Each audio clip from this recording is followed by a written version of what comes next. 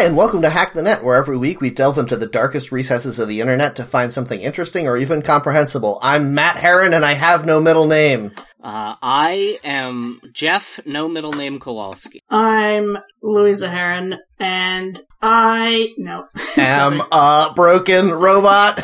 Yes, and I have nothing else to add. Yes, and right into a dead end. I can paint myself into this corner and get out, I'm sure of it.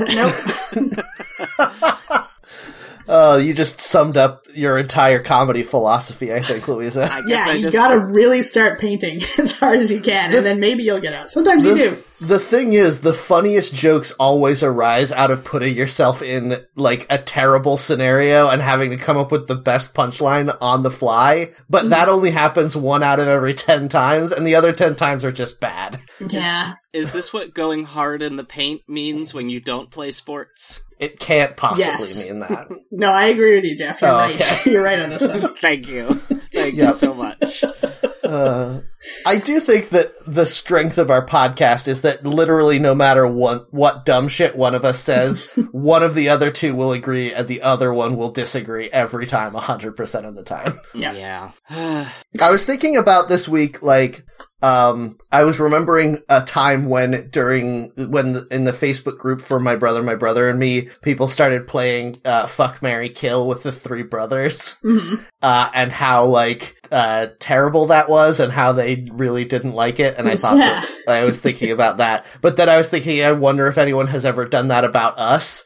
But I wonder if. I also think that it might be the case that the three of us are the only three people on Earth for which there is a correct answer that all of us would agree to 100%.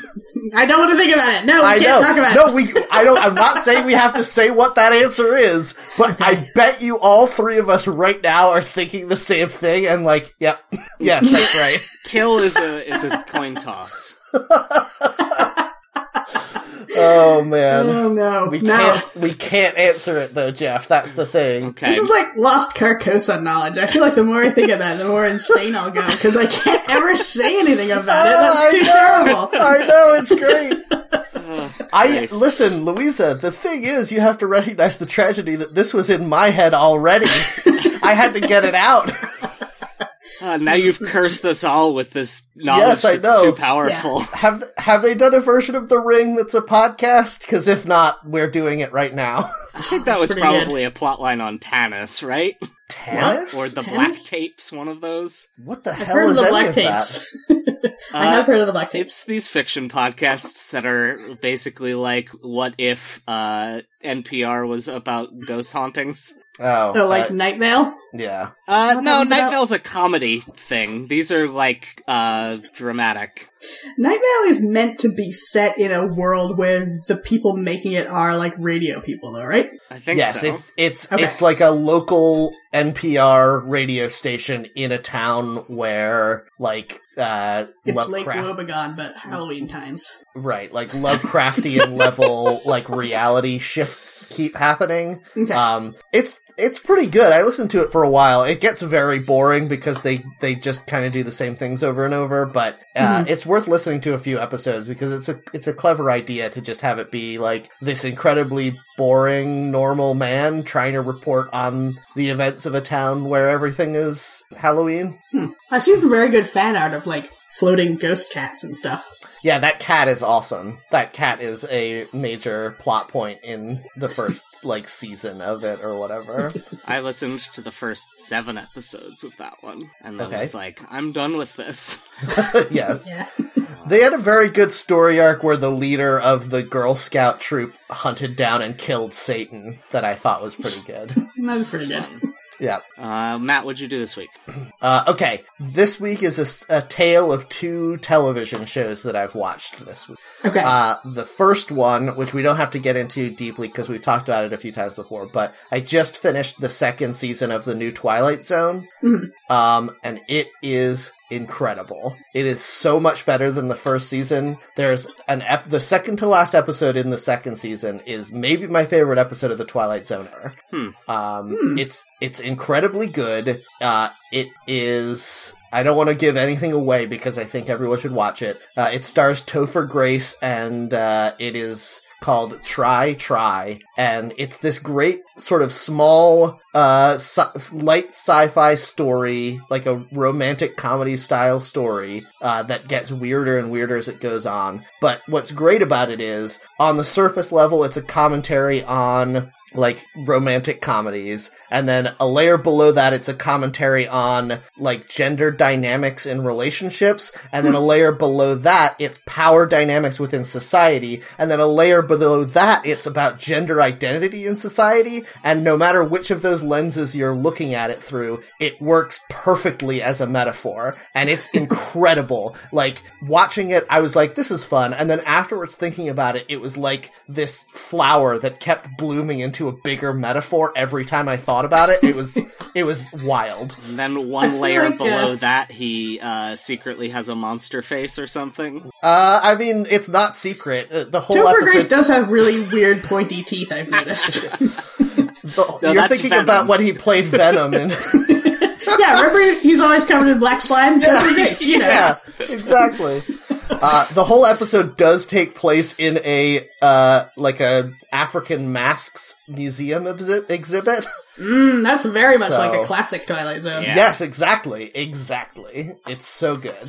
I feel like Jordan Peele is really good at telling stories that way. Our friend group watched Gremlins, and I shared in our Discord the clip from Key and Peele that is a sketch about the making of Gremlins 2, which I think is very funny. Jordan Peele, I'm pretty sure he wrote that sketch because he's the star of it, but he is very good at making you look at something you're already familiar with in a different way to make you feel differently about it. Yes. He's great with that with horror, and in this sketch, he makes you realize how completely insane every decision about the making of the movie Gremlins 2 is, just by presenting it to you. Yes, and this episode has a very similar energy, where it is presenting what is typically a comedy premise and making you realize, like, oh, this has always been horror. Mm-hmm. Yeah, that's very good. It's really, really good. Wait, it's all horror? And then you're behind me pointing a gun at me saying, always has been.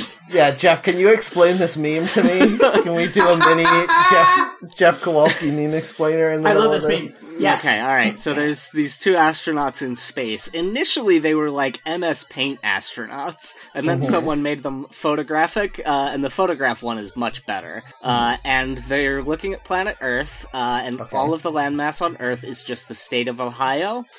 And the one who's looking at Earth says, wait, it's all Ohio? And he doesn't see his companion behind him is pointing a gun at him, has an armband with the Ohio flag on it, and says, always has been, ominously. So this meme is only for use in Ohio? Yeah, it's an Ohio Pride meme. Cool. I mentioned this on social media, but I love that storytelling can be done in so few words. Like, I love when you find new examples of that, and you're like, I fully get this image just from this. This always has been. It's the end of a movie where the bad guy's betraying you. Like, you get it from those 3 words and the shape of the relation between the figures. Ah. Yeah, Ernest Hemingway, eat my entire butt. You got nothing on this. I genuinely enjoyed, this is going to sound sarcastic, but I mean it sincerely, we had a huge argument in our friends' Discord about whether or not memes need to have context to have meaning, and we did not reach a definitive answer. I think there were good points made on both sides, but like, that discussion made me feel very strongly about memes. I'm not going to say what side I was on, but like, it is interesting to actually examine, like, how much do you need to know going into a meme to know that it is a meme?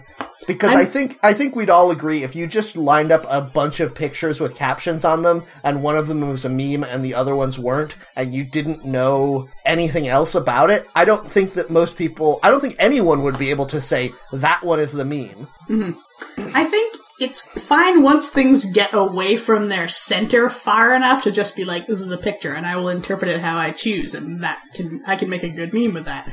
Yeah. But if it's from a context, like a TV show or a movie, the picture, and you're talking to people who know about the thing, it's really going to be very hard to extrapolate from that so that people don't think about the original source. That's true. Yeah, it's, I guess it's why the things that, like, meme out are usually, like, either it's very obvious what's going on in the screenshot, or it's a screenshot from something everyone has seen, like a Star Wars or a Batman. I do think a lot of memes also fill a niche in communication for a commonly used feeling that didn't previously have an easy way to explain it. Like, one of the things I like about the astronaut meme is the fact that it succinctly represents the idea of discovering forbidden knowledge and then being punished for it. That is very good. It's its own little Twilight Zone episode. It is!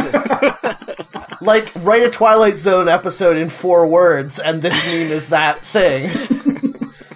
Oh, it's very good. Yes, no, I totally agree. And like the one with people latched onto and understood immediately, the stock photo of the man and woman walking on the street, and the man is looking at another more attractive woman, and his girlfriend is mad. And like, it's so easy to just to have that be the shorthand for the concept that you should be paying attention to something, but instead you want to pay attention to something else. Yes, it's perfect. And here's a question that just popped into my head that is terrifying. How soon do you think memes will be a structurally complete language? Yeah. I'm already seeing that a bit. I mean, we already, we had that Star Trek episode, 25 years ago about the culture that only communicated through memes. No. I mean, it is certainly related, but that culture specifically only communicated through anecdotes. Memes are different, slightly, in that it's sort of more like kanji, where it's like, here's a picture that represents a feeling or a concept, and it doesn't need anything else. Just this picture tells that whole sentence of a story. Well, that's part of what the usefulness of emojis, and now further than that, GIFs, is that you don't have to say it. You can just show people what you're thinking in an image. You see that even more, I feel like, with a social media like Mastodon, where people can make their own custom emojis. So, for instance, you might be like, "Oh no, I dropped my sandwich." You might say that, and then someone might respond to you with the little pink blob figure with its arms up and a frowny face, which we all know is from that comic that says "Oh no." But you're just seeing the picture. I know it's hard if I'm saying it. If you saw it, you know what I'm talking about. Yeah, I don't know. I do not know what you're talking about, but that's fine. But the fact that can be a shorthand for the emotion you're trying to convey, it's already happening. Similarly, I like how androids now allow you to combine 2 face emojis. Jeff does this to us all the time. But I do like when somebody says something sad and you want to, react extra hard to make them realize how silly they're being. You can respond with a frowny face, but it's also a ghost. Yeah, you're dead now. You're frowny sad face and dead ghost now. was the one I was thinking of exactly. Yeah, very good. When I type an emoji, my keyboard is just like, "Hey, do you want this giant image that's that emoji on a different head?" And I'm like, yeah, I sure do. Yes, it is very good. Yep. Crying clown, another good one. If you want to be mean to somebody. Yes, that one is also excellent. I really enjoy the memification of clowns. Yes. Clown is the perfect insult. In a world where we are finally realizing how terrible we've been to underprivileged people throughout all of time, clowns have had it too good for too long, and now we can finally just be like, hey, if you're an asshole, actually, you're just a clown. Yeah, clowns, they're the whitest of people, and so they have the most privilege, and it's always punching up to make fun of a clown. It's true! Stupid. Dumb joke.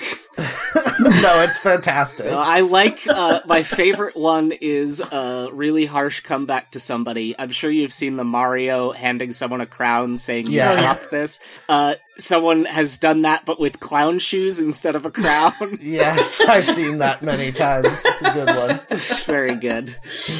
Speaking of memes, there's a really good set of how to put on clown makeup that just shows a man in each photo putting on a wig and then the makeup. And then you can add into the side words for each step of the process for how someone comes up with a really terrible conclusion. Yep. Great. The thing is, when are memes going to gain articles? Like, is there a way to combine, like, is there a way to say, and this meme and this meme, or like, this then this, or this is this in memes? That's tricky. Context, I guess, but it's tough. But there's also, like, meme combos. Yes, true. Like, like the astronaut one I've seen with David Byrne saying, "This is not my beautiful house, and same as it ever was," instead of I just saw this morning the two idiots in Missouri or whatever who were defending their house with guns they didn't know how to use, but the guns had been replaced with guitars, and it said, "Now here's some Wonderwall." And that is a great combo meme right there. I do love a combo meme. Yep. Except if I don't know one of the contexts, and then I hate it because it's excluding me. Yes, that's true. That happens so much when I remember that I have Mastodon and should go on it. Yep. I'll see a meme and be like, this person's talking about. And then you shut Mastodon. The whole Mastodon, like, biome is extremely, like... it reminds me of the Futurama quote that Louisa uses on me all the time about my powerful robot brain can get tired of things much faster than your human brain.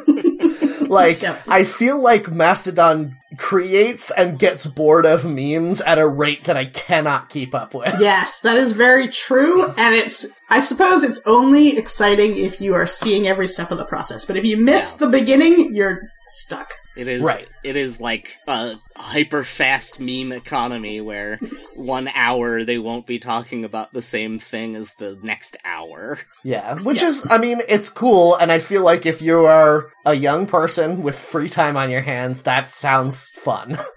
As an adult who has no free time, I dip in every once in a while, read 2 or 3 messages, and I'm like, I don't understand any of these. Okay, I'm back out. Well, see, I'm younger than you and have a lot of free time, and I'm busy using that time to drive myself fully insane by looking at different websites. So that's the reason why I can't keep up with it.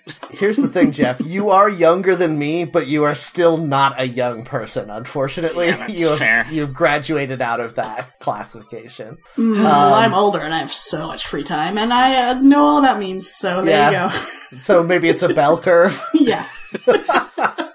Old people are the most in touch with the latest memes. We don't even know about them. They have the most capacity to be, that's for damn sure. They just don't do it, the lazy bastards. Look at that Skyrim grandma. Yep. Anyway, the other show that I watched is I found that on Amazon they have almost all of the old episodes of The Match Game for free on Amazon Prime. And guys, old episodes of The Match Game are great. Are they? I get so frustrated when the contestant is an idiot. Yes, or when the panelists are idiots, but it's very funny. There's a lot of times when I'm like legitimately furiously screaming at the television because like some of the clues are rhyming limericks and your answer needs to rhyme, and then they just say something that doesn't rhyme, and you're like, what are you doing? Yeah. Also, I just watched an episode where there was a woman, and every single time she answered make love.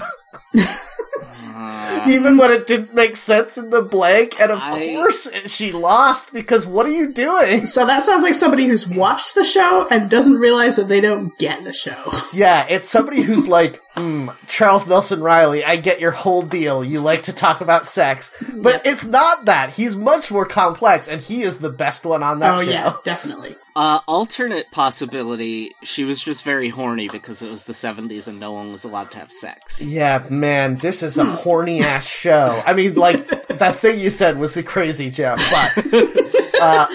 But the Match Game is maybe the horniest show that's ever been on television. Yes. Like, all of the panelists want to fuck each other. The contestants want to fuck the panelists. No one has ever wanted to fuck, what's his face? The Gene Rayburn, because he's a crazy looking man. But Yeah.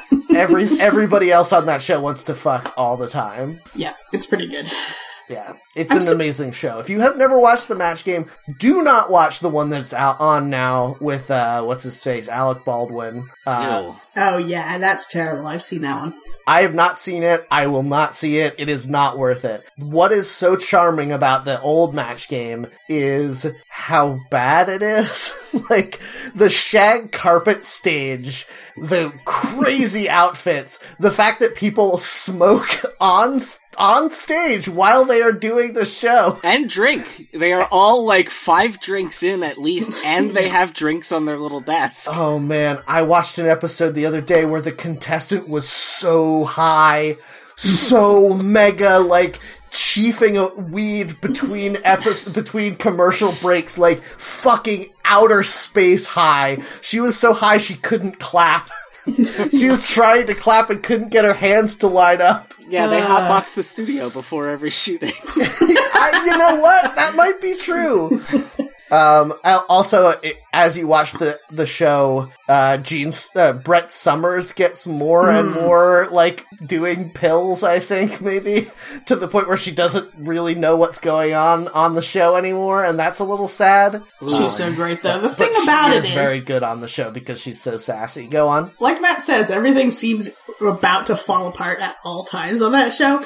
But the wordplay and, like, the innuendo is so witty sometimes you don't even get it at first. And you're like, oh man, that was really clever. Like, I don't care if that was written ahead of time. That was an amazing line. Yes, absolutely agree. Would you guys like to know what Match Game is called in other countries? Is it funny?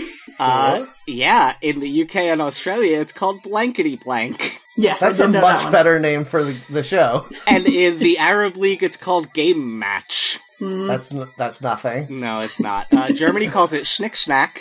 Oh, I like that. Pretty good.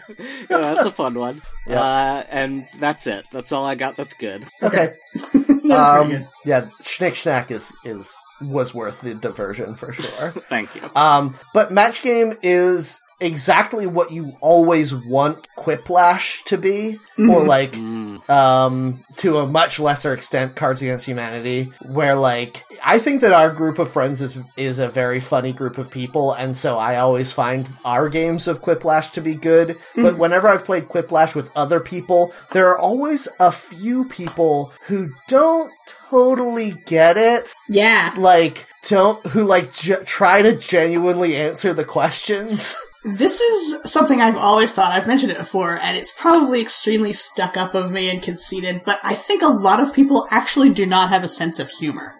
Yeah, I think that what's weird is the phrase "a sense of humor." I think people have come to think that it means the ability to recognize a joke. Right. As opposed to the ability to make a joke. Yes. And those are two very different things. Like, you can find things funny and still not really get what makes it funny. Yes, exactly. Like Match Game. Like, people who will watch it, like this woman maybe, who are like, yeah, this is hilarious. And then they go on and they're like, yeah, because everything's about sex. No, you didn't get it right.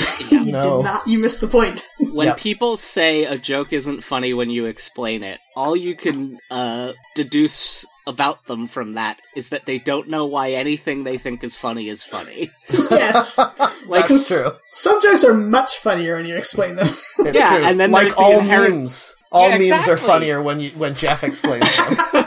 Yes. Yeah, I was gonna say, there's the inherent humor of explaining a joke that is itself a joke. Yes. It's true. Although, Jeff, I do think that you find the long-winded explanation format of joke funnier than anyone else on Earth.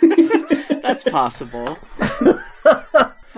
But, like, I've had a lot of coworkers who are perfectly nice, and you can have conversations with them, fine, no problem. But they think things like that commercial with the camel that went around the office saying hump day is fucking hilarious. Yeah. And they'll keep bringing it up. They love it. And listen, I don't want to sound like I'm stuck up. I've found a lot of dumb jokes funny. Like, dumb things can be funny. And, like, I didn't personally like those commercials, but at least there was a joke there the first time. Yeah.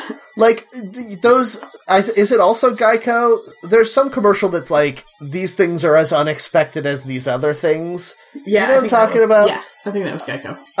And, like, some of those have made me laugh. Some of them are not funny, but some of them are... Like, you remember that commercial a while ago about, how much... Was it Kareem Abdul-Jabbar? It was some basketball player loves denying people, like, throwing things into baskets. And it just showed him, like, a kid at the grocery store trying to put something in their shopping cart and him swatting it away. Yes, that was so funny. And I think that was also Geico. And, like, that is a dumb joke that's still funny somehow. And yes. I don't know that I could explain the difference between why that's funny and the camel in the office isn't. Okay, go.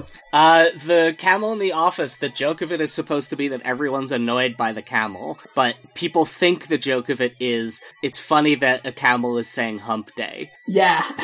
Yes, exactly. But, like, if you watch the commercial, everyone's like, oh god, this guy again, he's doing his camel hump joke.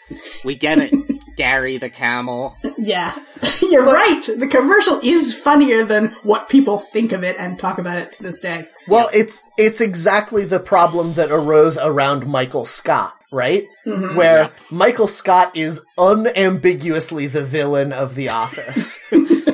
And Dwight. What about Dwight? No, Dwight is the hero of The Office. Uh-oh. Now we're getting off together. Yeah, let's... We need to dig into this.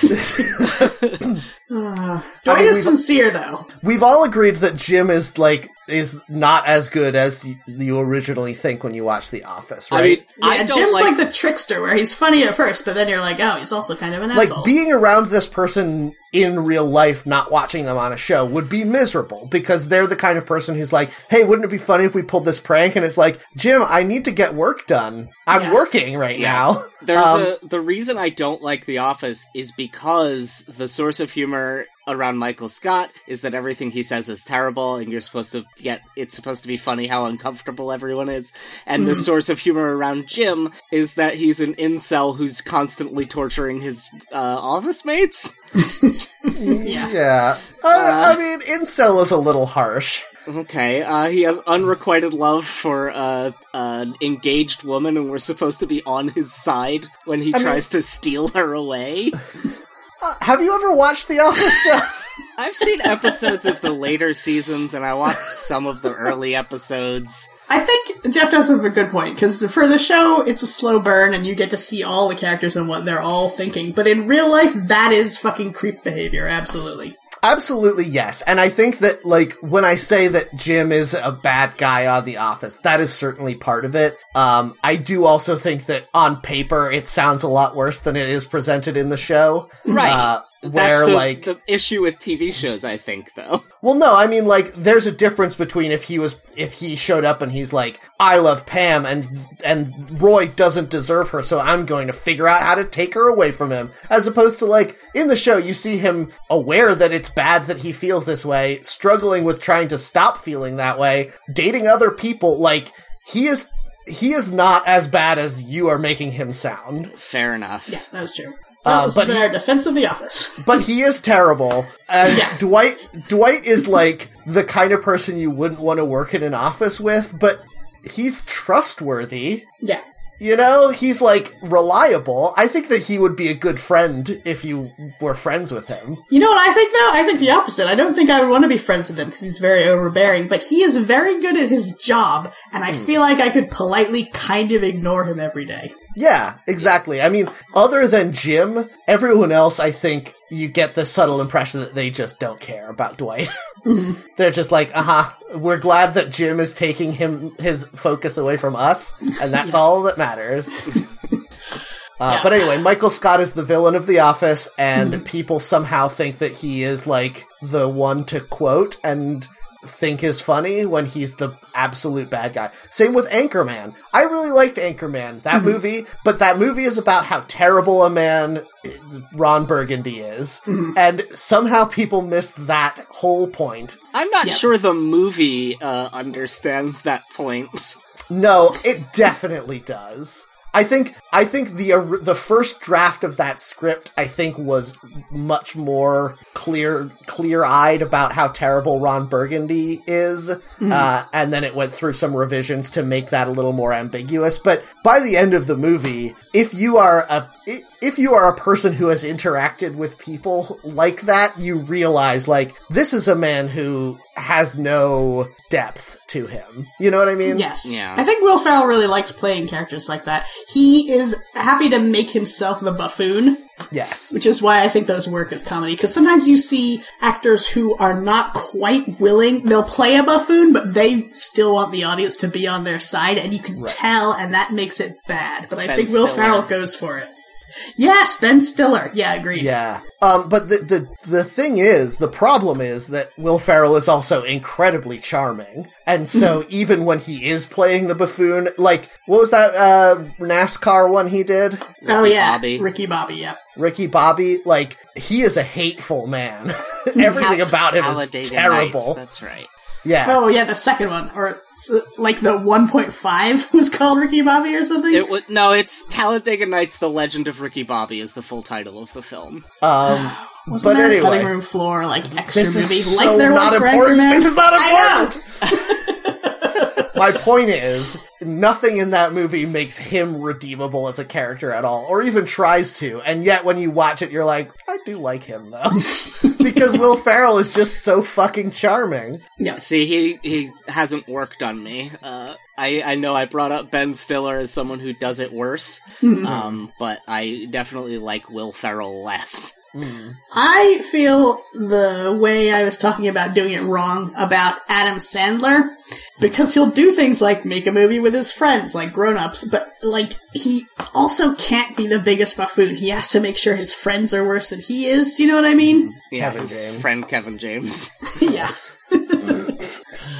No thanks. Yeah, I don't understand. I don't think I ever enjoyed an Adam Sandler movie. I'm examining that statement now. I don't think I've ever enjoyed an Adam Sandler movie. I certainly haven't. Jeff does, and we always disagree.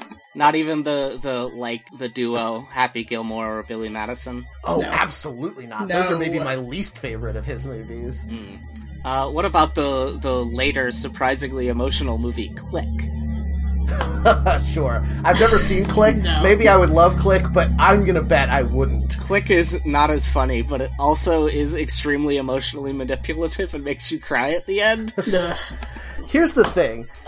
Talk about a movie where you're supposed to like the main character for reasons that are unexplainable, like you were saying about Jim. Like, we're supposed to like, what you just said it. What was his name? Billy Madison. We're supposed to like Billy Madison? He's awful! And, like, all of the jokes are about how awful he is! Why would I want this person to succeed? Oh, but when that kid pees his pants, he helps him by pretending he peed his pants also, and that all the cool kids are doing it. That's the least helpful thing he could have done in that scenario, actually. But it worked! It's not helping anyone. It didn't help anyone. In fact, think about how terrible that teacher's life is now. No, she gets to date that horrible man-child. And she has to deal with pee pants from every student every day. This is the real Twilight Zone. Yes. Anyway, the fact Adam that we spent half an hour miserable. talking about nothing. Match Game is great. Louisa, what did you do this week? I'll just say something I did real quick. I already talked about last week. I finished watching the Japanese show Midnight Diner, which has a lot of food on it. And some of our friends have been watching that now, so I got inspired and I made a tamagoyaki omelet this morning. Okay. And it came out okay. There's a photo for you guys to see. But it was really nice to just try a new cooking technique. I always enjoy that, especially if it's something simple. And now, this is the eggs that you roll up and then slice like sushi? Yes. Okay. Have you ever done oma rice? I keep on thinking that it looks good, but I don't know that I would like it. I have not. I don't know if I would like it either. That's usually served with a lot of ketchup, right? I'm not super into that. I don't do ketchup with eggs, and you like mix ketchup with the rice for omurice. Oh, Yeah. really? Ew. Yeah.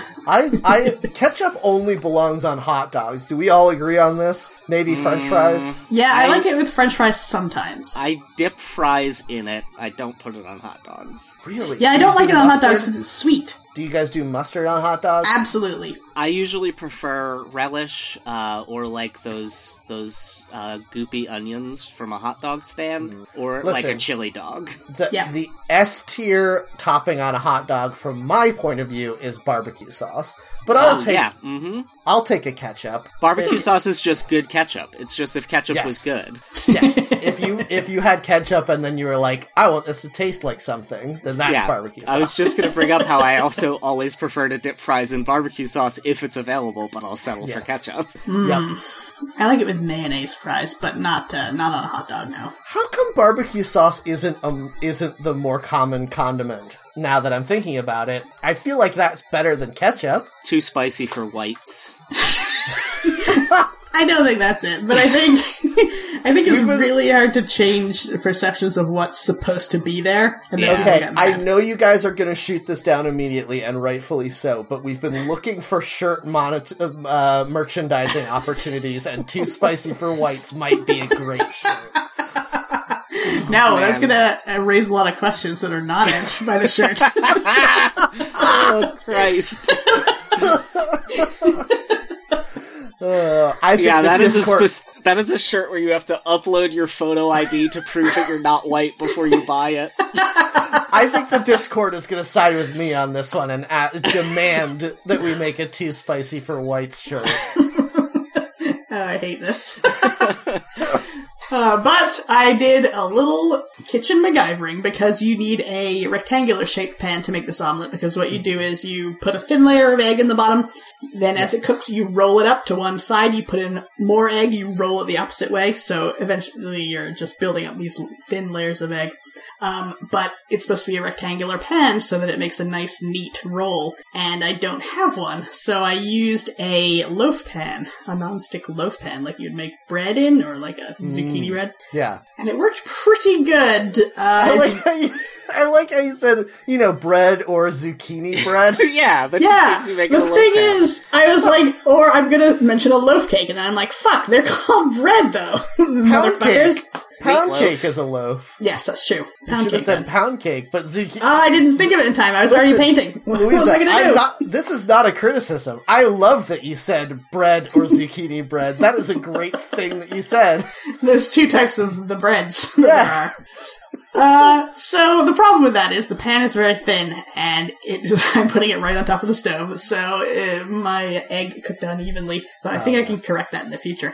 And I really like the technique of trying to roll it with chopsticks. That was pretty good. I had that in a restaurant once, not like homemade, and it was very disgusting, and I never will eat it again because of that. But did I just get a bad one? Like, does it taste good? Was it very sweet? Yes. Okay, in sushi restaurants it's often served incredibly sweet. Yes. And I don't think I would like that. I have not had it, but this recipe had a little bit of mirin, which is very sweet, but then soy sauce, and I found a recipe, I cut down the mirin, added more soy sauce, and I did like that. So the fact that it was a little bit sweet was interesting and nice. I do like soy sauce in everything, so maybe I'll try it someday.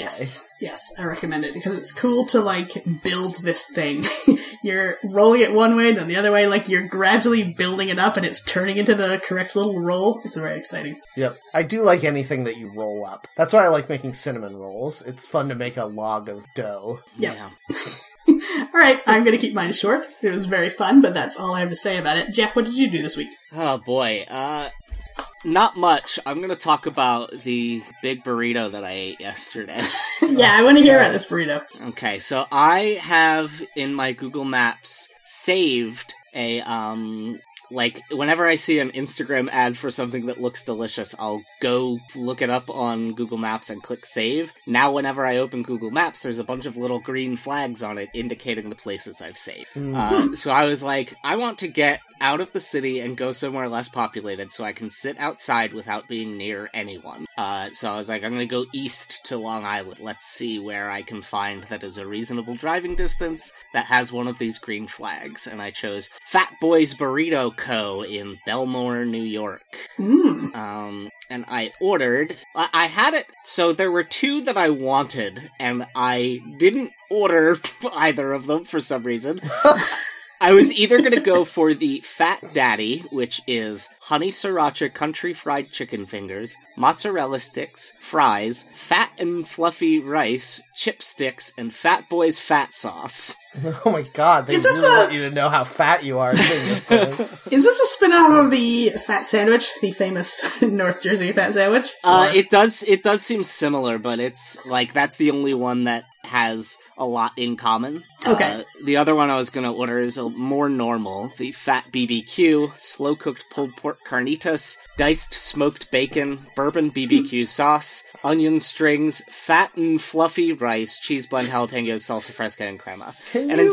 I'm sorry, can we deep dive a little bit on what fat and fluffy rice is? It's just rice, right? It just seemed to be yellow rice because I ordered the fish burrito, the fat fish, which was beer battered cod, fries, fat and fluffy rice, burrito slaw, whatever that is, tartar sauce, and then pickles and red onions. Burrito slaw sounds like a nightmare. It had fries and rice and a tortilla wrap. That is too much for me of the carbs.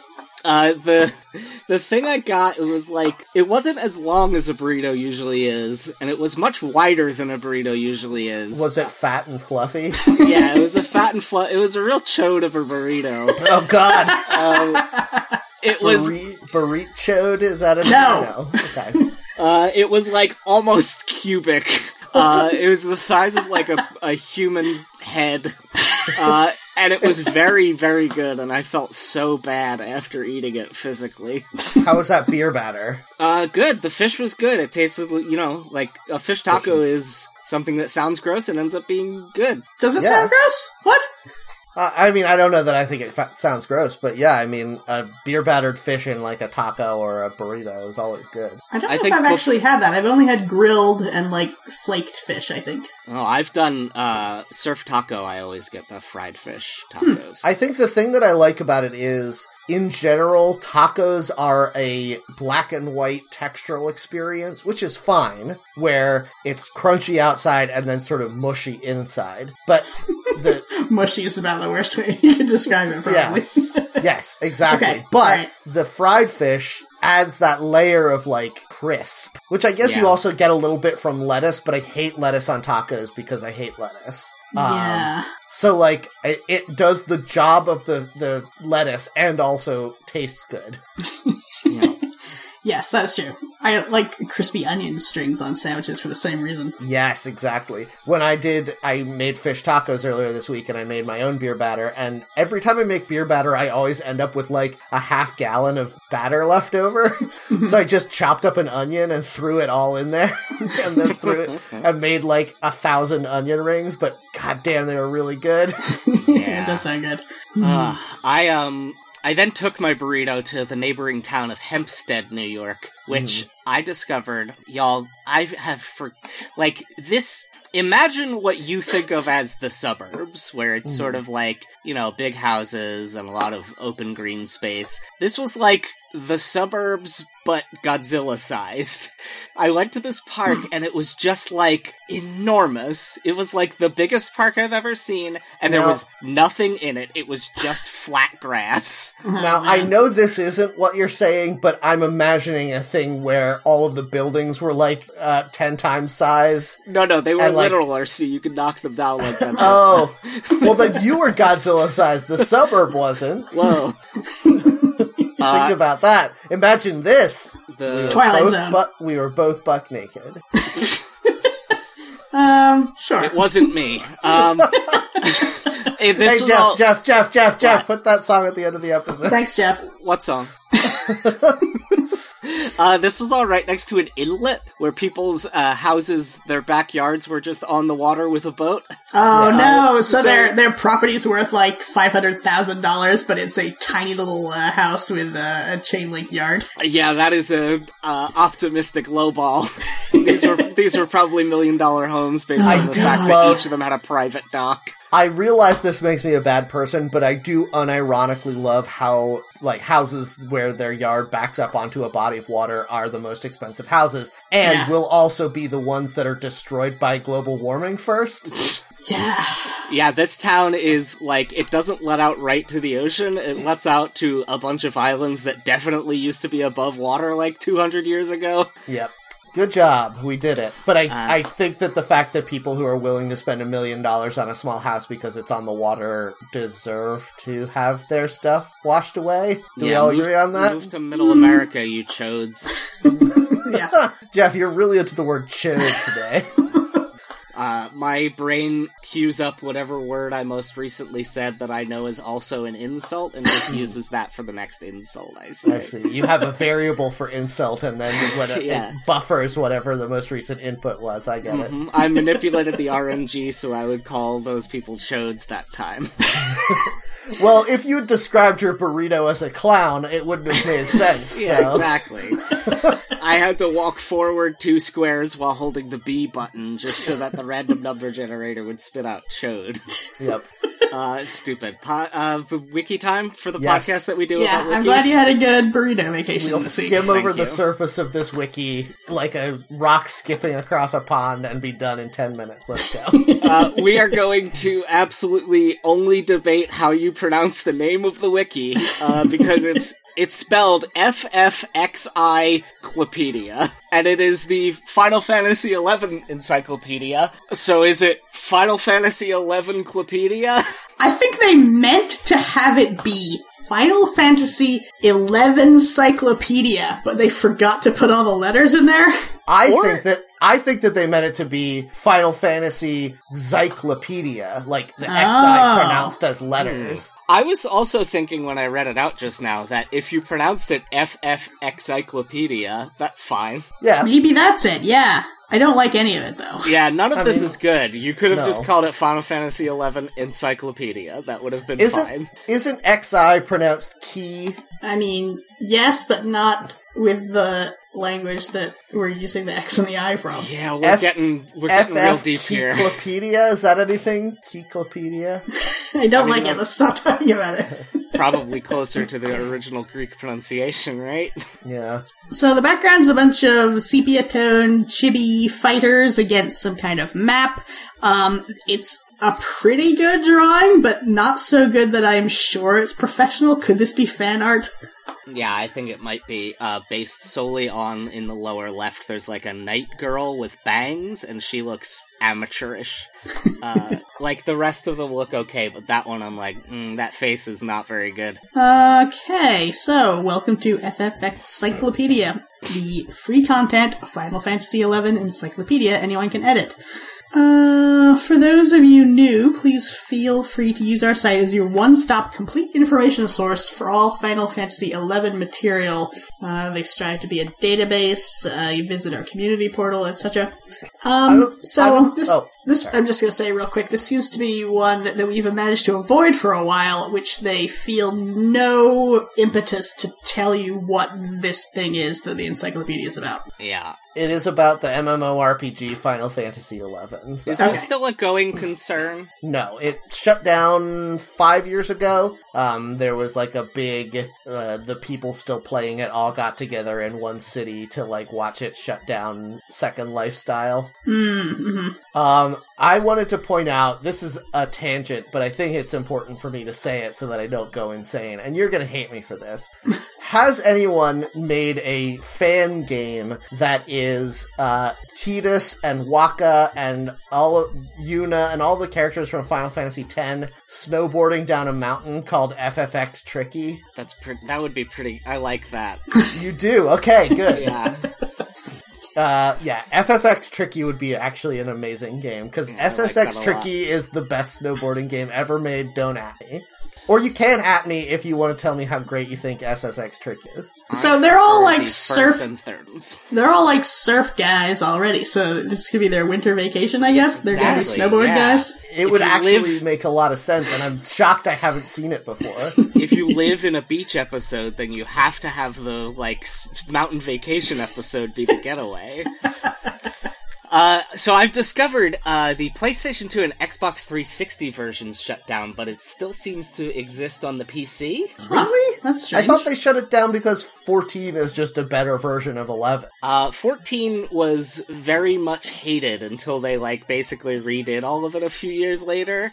So I don't know, I guess it just has enough that's support. Also true of 11. 11 was bad. I played a little bit of 11, and it's not good. Well, none of them are good. They're MMORPGs. That's the worst genre of game. 14 is not bad. 14 is pretty good, except that they keep on trying to get you to partner with strangers, which I'm absolutely never going to do. Guys, I'm the first person on the internet to make the FFX Tricky joke. Oh, good. You need to copyright it. Is that crazy? Make a bootleg t-shirt. Now. All I'm seeing is Final Fantasy X tips and tricks. That's it. No one has made this joke. Matt. Yes. Final Fantasy FFX Tricky is a Newgrounds.com game from 2006. I googled FFX Tricky and it didn't come up. You gotta put it in quotes, man. Oh, man. Okay, fair enough. Scrolling down further, I see that it is indeed still going because they say, come celebrate 18 years of Final Fantasy XI this summer. Oh, damn it. Flash player blocked. I forgot you can't play Flash games anymore because Flash is bad. And they have a huge amount of information for if you want to join in on the Midsummer Night's Bounty campaign, which starts this Friday. Wow, okay. I would have bet money that this one was shut down, but alright. This is the one that takes place in the Final Fantasy Tactics and Final Fantasy XII land, right? Yeah, I mean, most of the games after 10 were, I guess until 15, were, incorporated that world. Because 12 is also set in that world. And 13... 13's its own weird sci-fi gun world. Yes, but it does have those rabbit people. Oh, people love those rabbit people. I still see them talking about them. God, yeah. It's definitely the horniest thing about Final Fantasy, and I hate it. Yeah. It's weird because they all have, armor, black armor that looks like chitin, but in the shape of a bikini. Yeah. And it's are you bug people, maybe? Because it does look like bug people armor. The other game that takes place in Ivalice is Vagrant Story, weirdly. I played that game, it was bad. Oh, really? Yeah. I heard it was good. No. But now I've heard that it's bad, so... Yeah. Who can say? There's good points on both sides. Yeah. It's funny because I've definitely played every Final Fantasy game, and I would consider myself a fan, and yet I think most of the games are bad. Yeah, that's true about them is the thing. Yeah. I can't think of I don't know if there's a Final Fantasy game that I've completed. Huh. I mean, the ones all 100 hours long. The ones that had good stories are worth completing. 4, 5, 6, those all had good actual, I wanted to know what happened to the characters. Jeff doesn't like a story in a game, though, really. That's true. Yeah, I need some gameplay. I mean, a story's fine. I very much buy into the somewhat crass thing the creator of Doom said, where the story in a game is like the story in a porno, where it has to be there, but you don't really care about it. I mean, I disagree. Yes, that is a certain, I will, not to stereotype, but that is a certain extremely male point of view on both games and pornos. Yeah. I got a random page. Temperance Torque. It seems to be a metal choker necklace that raises your CHR, C-H-R, is that charisma? Yeah. Choker bow. I just want to say choker bow. No, yeah, please. It raises your choker bow. Yes. It also raises your axe skill and staff skill. You have to be level 73 in any job to wear it. Yep. I'm mad they show a little teeny tiny pixelated picture of it. I'm mad that it's not actually a torque, which has to be woven strings of metal rather than just one solid piece. Or one of the monkeys. Yeah, exactly. Is Peter Torque in this game? One of those little Canadian hats. I will say this, Louisa, you could create a character and name them Peter Torque, and then they'd be in this game. That'd be pretty good. Yeah. It sounds like it could be a Final Fantasy name. Oh man, if one of our fans out there plays a lot of MMOs and is always looking for a unique name to have for your character in different worlds, try Peter Tork. That's a great name.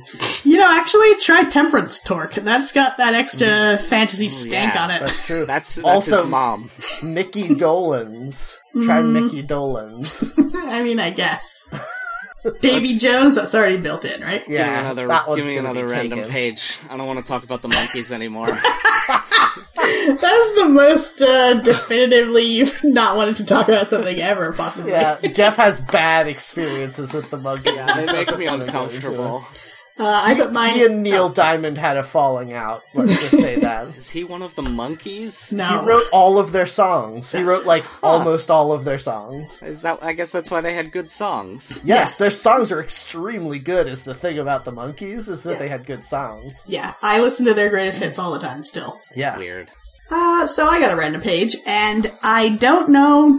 the thing is, Final Fantasy likes to put some letters together, and you can't tell what language they're going for, so you don't know what language's rules you would follow for pronunciation. I think this one is French. I'm not going to try that.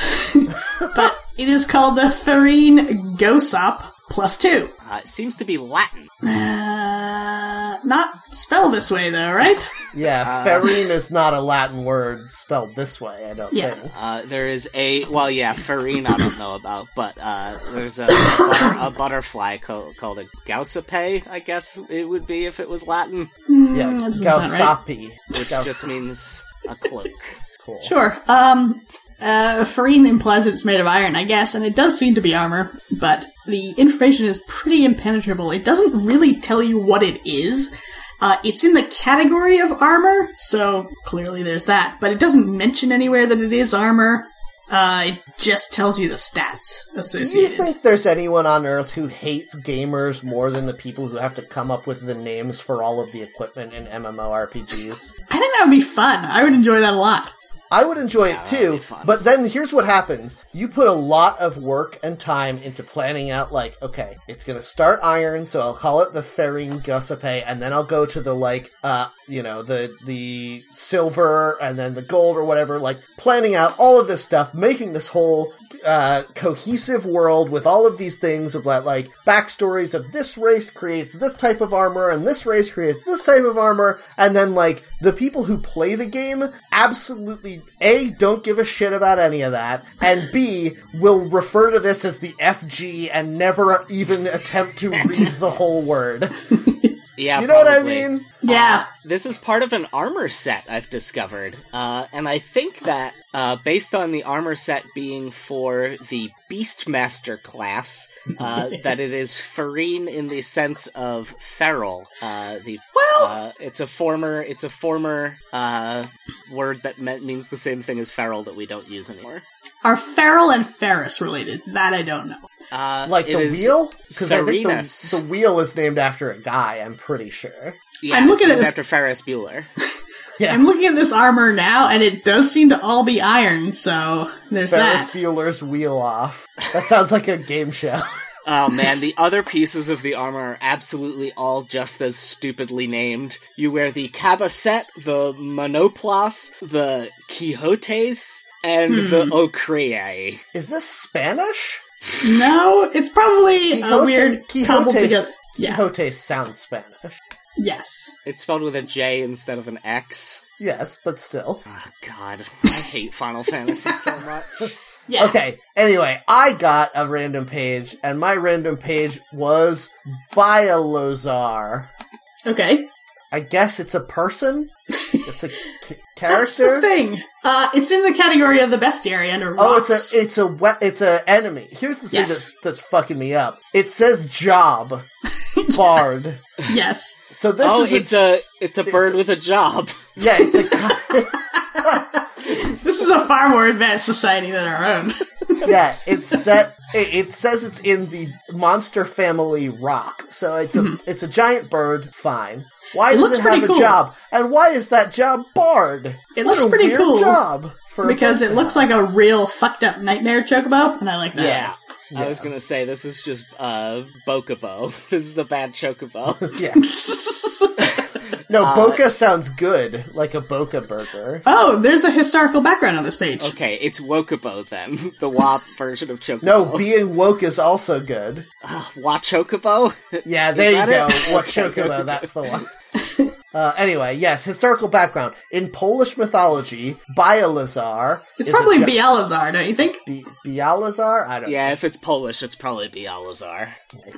Is a giant bird similar to the rock. Krutzet was considered its Russian counterpart. Is the rock a giant bird? Yeah. Yeah. I thought he was a wrestler. No, you're thinking of Dwayne Johnson. Oh, okay. Hey, name your fantasy characters Dwayne Johnson. Oh my god, yes!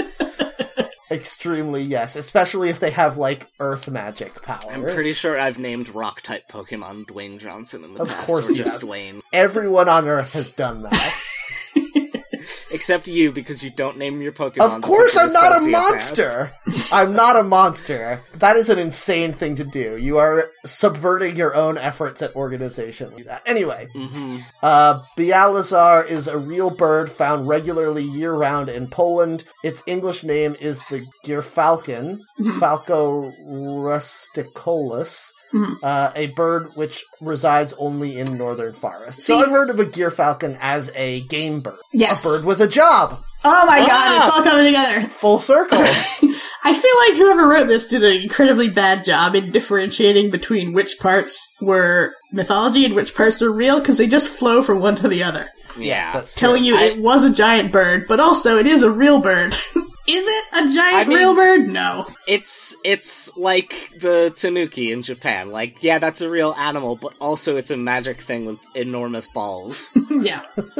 I will say, if you're gonna have a gyrfalcon in your game and have it have a job, not having it be a hunter is just, you're missing a good opportunity there. Well, he has such a nice singing voice. Yes, Bard just seems like such a weird choice. Yeah, I guess all of the enemies probably have jobs in this game, because that's what you have instead of a class? I guess just to say what spells they have access to, but Yeah. that's not how any game works. It says it does sing bard songs, so... But, like, you don't need to do that if you're coding a game, right? Did they just do this to make it easier on themselves? Like, why not just make invisible classes for enemies? It just seems so weird. Maybe there's, like, attacks you can do that are better against bard-type enemies, whether they are players or NPCs. I wonder if they were just trying to avoid words like type and associations with things like Pokemon. Yeah, maybe. It just make his job be bird, then. Make a job called bird. He's also a guard, apparently. Under notes, he guards a time box. Wait, do you think this might be some kind of autocorrect situation where when they put job, they tried to put in bird, but it autocorrected to bard? Yeah, exactly. Yeah, because nobody uses the word bird. Come on, it's too archaic. Christ. I love one of the categories on this is Notorious Monsters. Oh, man. It's very good. Notorious Monsters are rare enemies that will read as impossible to gauge when checked. What does that mean? I love that. Yeah. That's doing your thief skill and trying to figure out what kind of type they are, and then your results are nothing. Man, I love in an RPG where you can get, like, a bandana or something that just shows you the enemy's name and HP, and then you just stick that on your healer or whatever, and you know all that information for the rest of the game. Did you play Nier Automata, or Automata, or however we pronounce that word, Jeff? I've played, like, 3 hours of it so far. The issue is I put my Xbox in the living room just before garbage, because I put it in PlayStation for life. Yeah, You're a Sony brony now. PC Master Race. No, I put my Xbox in the living room foolishly right before it became 90 degrees 100% of the time. Ah, yes. And there's not a good AC in there. So one of the best things about Nier Automata is because you play as a robot. When you build your loadout, in addition to equipping like swords and armor and stuff, you can equip parts of your brain. And one of the parts of your brain you can equip is understanding enemy HP, which does that UI element. But like every UI element is a part of your brain you can choose to equip or not, which is a very cool way to what's the word for when something makes sense inside the fiction of the game? Internal logic? No, there's a specific word for this exact thing. Diegetic? Yes, that's the one. Usually refers to music, but... L. Ron Hubbard. Yes. That was a very good joke, Louisa. Thank you. Joke? Sure. Anyway, yeah, it's a very cool diegetic way to make UI customization make sense in the world. Yeah. Which I've never really seen done well before, so that was one of my favorite things. Also, it's an extremely good game, and everyone should play it. All right, I'll get back to it eventually. It's just like what if Bayonetta had a philosophy degree, really. Yeah, if Bayonetta was 50% less horny and 100% more designed to give you existential dread. Yeah. Aren't those the same thing if you think about it? Maybe, yeah. I mean, is horniness the opposite of existential dread? No, I'm saying they're the same thing. Yeah, horniness is existential dread. What? Wait, this You need to get sense. rid of the existential dread by trying to reproduce. Yeah, that's why I'm saying it's the opposite. No. It's the cause of... No, I have so much... to all life's problems. I have so much existential dread, though, you guys. Yeah, you gotta get it out by jacking off. But oh, God. But we've all decided I'm the least horny member of this show. Yeah. That's because you're filled with existential dread. You've let it You've converted it, yeah. Existential dread. Yeah, that's It's become your opposite. black bile. I'm balancing my humors, and my like humors are horny and existential dread, and I've got way too much existential dread. It's like saying wine and vinegar are opposites. Yeah. Got you there. Well, they are. But they're also the same thing, see? Yeah, exactly. Yeah, like Mario it's like and Luigi. Batman and Bane. Ooh, commentary. Yeah, think about it. We're really not that different, you and I. I think he literally says that in the Tom I'm sure Hardy he does. one. That's every villain in every comic book ever. You're not allowed to do that anymore, though. We all know that line. Yeah, that's the only twist any comic writer has ever been able to come up with. I wonder where that originates. Let's end the show instead of finding out. Probably an Arnold Schwarzenegger movie. Anyway, alright, thanks everyone for listening to our show.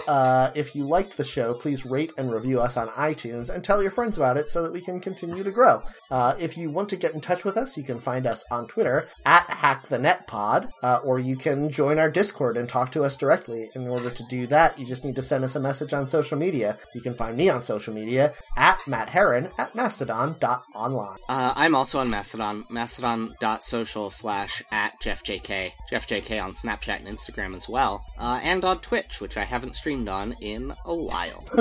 Ringing endorsement for Twitch. You can find me on Mastodon at Louisa at mastodon.xyz. Alright guys, well, thanks for coming out. Please come back next week. But in the meantime, please remember to keep your pockets on track. Crankshaft. Do your job!